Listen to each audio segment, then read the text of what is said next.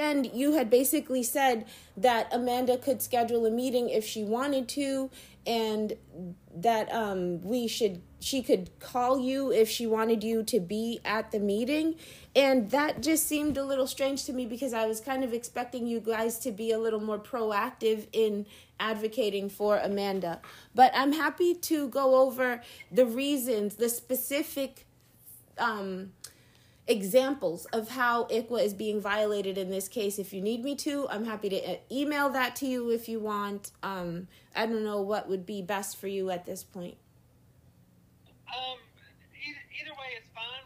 Whatever. If this is not a good time for you, an email is certainly fine with me. No, I have time. Honestly, this is like a real priority for me right now, especially considering that Amanda has a hearing today. So if I could just quickly go over some of the facts of the case, just to make it, and I will email you to follow up just so you have a written record as well. But if you don't mind me explaining it to you a little bit, that I think would be helpful. So basically... Absolutely. And one thing I do want to clear up, though, is we don't advocate for parents. That's not what we're here for. Our purpose is to make sure that ICWA is not being violated. So we don't advocate on behalf of mom or dad. Right. Our primary focus is child safety and upholding ICWA. So I do want to make that distinction. I appreciate that.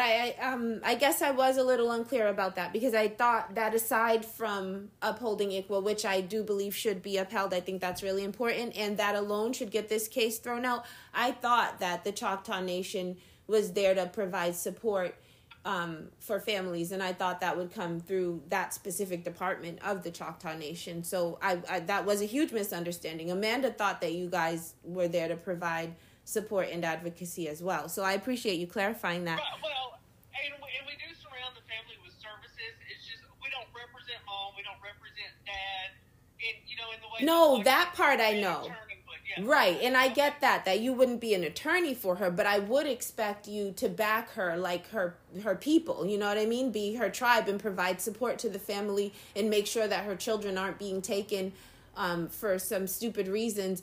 I believe that active efforts, when it comes to ICWA and following that law, I don't believe active efforts should simply be providing the family with gas cards so that they can get to DHS meetings. Do you get what I mean? Okay, anyway, that's not even an example that I mentioned as a violation of ICWA. Basically, in general, they made no active efforts to reunite this family, and there's one clear piece of evidence that proves that point, which is the document that the attorney provided us that's labeled active efforts. At the very bottom of that document, it says that the department had approved this case for adoption back in December of 2022. And that was only 2 months after they had taken the children for a really stupid reason. I can get into that as well. But if you look at the fact... What is the stupid reason you keep talking about? Oh, sure. So the children were with Jason, the dad, and the baby got hurt. He had a bruise. And Jason reached out to DHS for advice on what to do. And DHS used it against him and said that he hurt the baby. But the important point here is that on June 10th, 2023, so in October, that's why the children were taken, because of the bruise on the baby, right? And in June of 2023, Amanda noticed in a photo, because they've been keeping her children away from her, she has not even seen them in person, but she noticed in a photo that the baby had a bruise on his forehead. She mentioned it, and DHS reported that baby Kason had hit his head on an entertainment center while in foster care. The injury that he got was clearly bad enough that Amanda noticed it in the photo, but then DHS said they had no concerns. So it's okay for the baby to get hurt in foster care, but if the baby gets hurt with the parents, it's considered abuse? That's ridiculous. Well, first of all, let me clarify something. There is a big difference between a bruise, which sounds very minor, and blunt force trauma. Okay? No, there's not actually. Two very different injuries right there. That's not true. Do you have a background in medicine? I have a background in child welfare. I've been investigating child abuse for 3 Exactly. decades. And I get what you're trying to say, but when a baby hits his head or if he gets hit with a toy or something like that, those two things are going to cause what we call a bruise.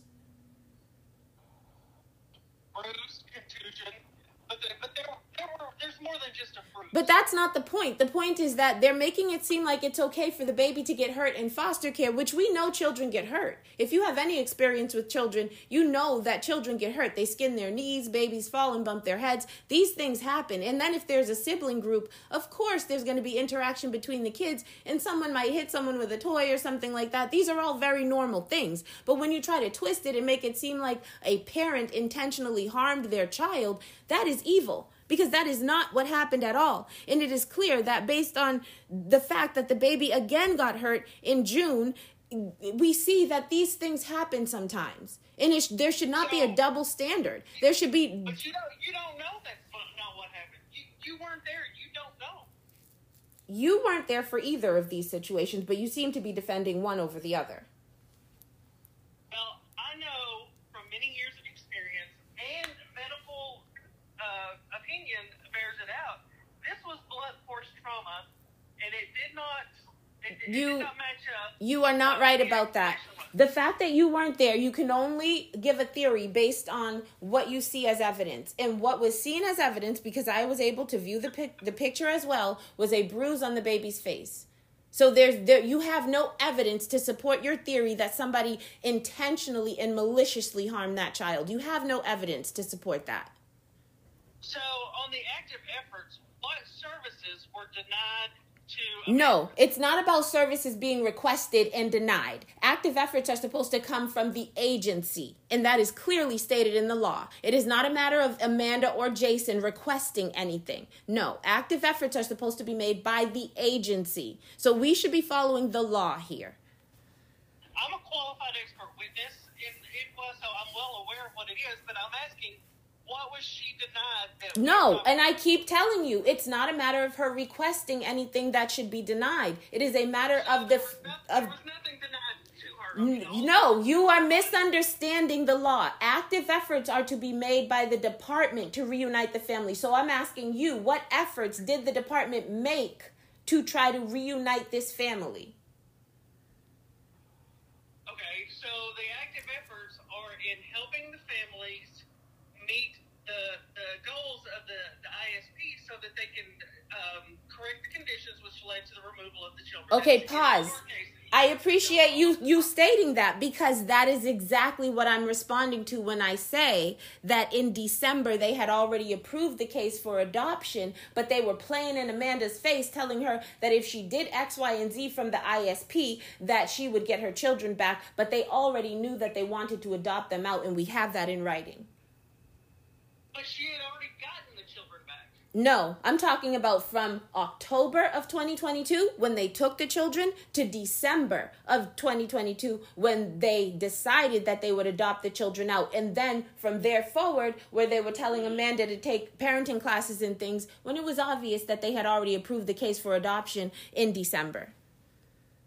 But the thing about it is, if all of the risk factors had been corrected, then adoption doesn't have to remain there. We can always change case plan goals. That can change. I get what you're saying, that was not a final decision, right? But I want to know if they were moving forward with approving the case for adoption and looking for approval for sibling separation. These are words that I'm reading from the paperwork.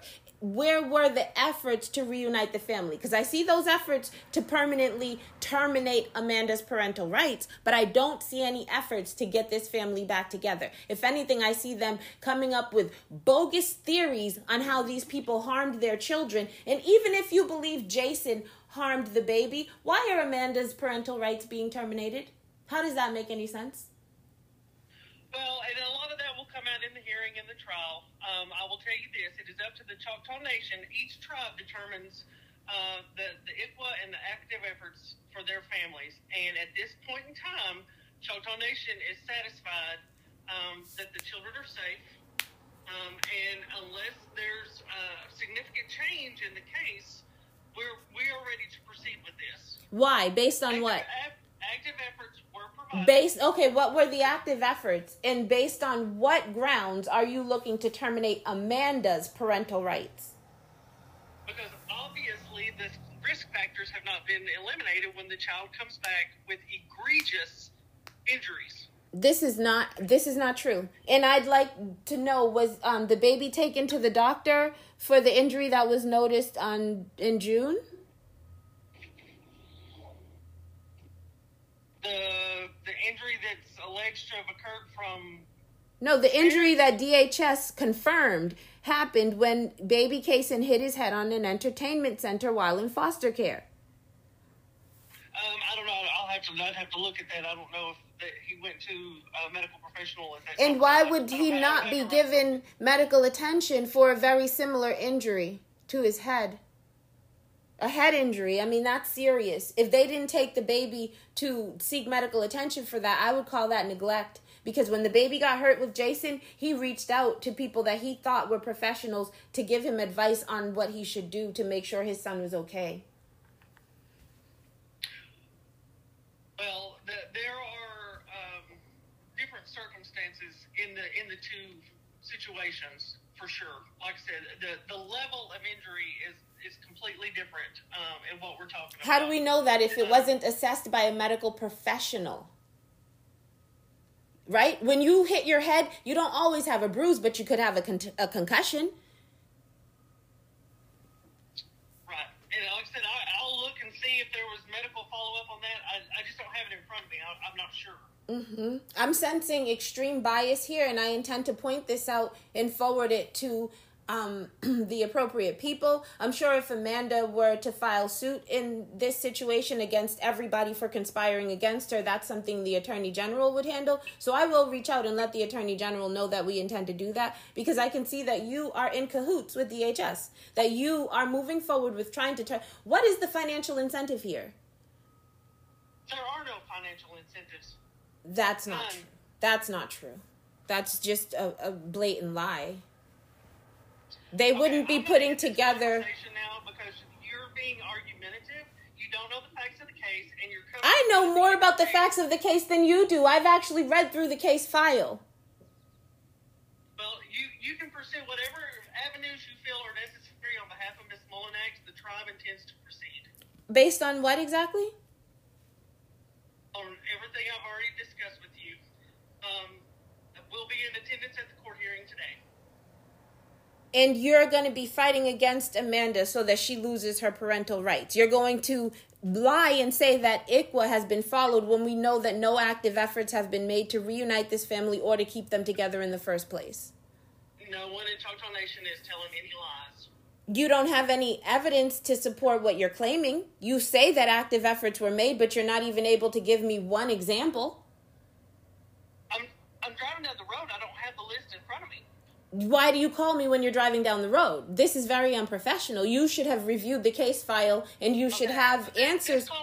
So I'd like to patch Amanda into this call, please, so that you can talk to her directly and tell her why you are moving to to terminate her parental rights. Could you do that for her? Okay, we will do that in the format of a family team meeting, and I will request one immediately. And I need to be present at that meeting. I'm Amanda's advocate, and so far everyone's been bullying her, so I'd like to be present at that meeting. I know she will want me to be there. When do you think that might take place? DHS organizes those through their mediator, so they'll be sending out an invitation. I'm just wondering, how long the turnaround time is, generally speaking. Usually just a matter of 2 or 3 business days, I think. Okay. That's reasonable. It normally doesn't take long. Okay, perfect. Well, I do appreciate you calling me back. I'm very, very disappointed in the way that you're handling this, and I do believe you're breaking the law. So I think you should look a little more closely at the facts and details of this case and maybe come up with some actual active efforts that were made to reunite this family. But thank you for your time. Uh-huh. Okay, bye.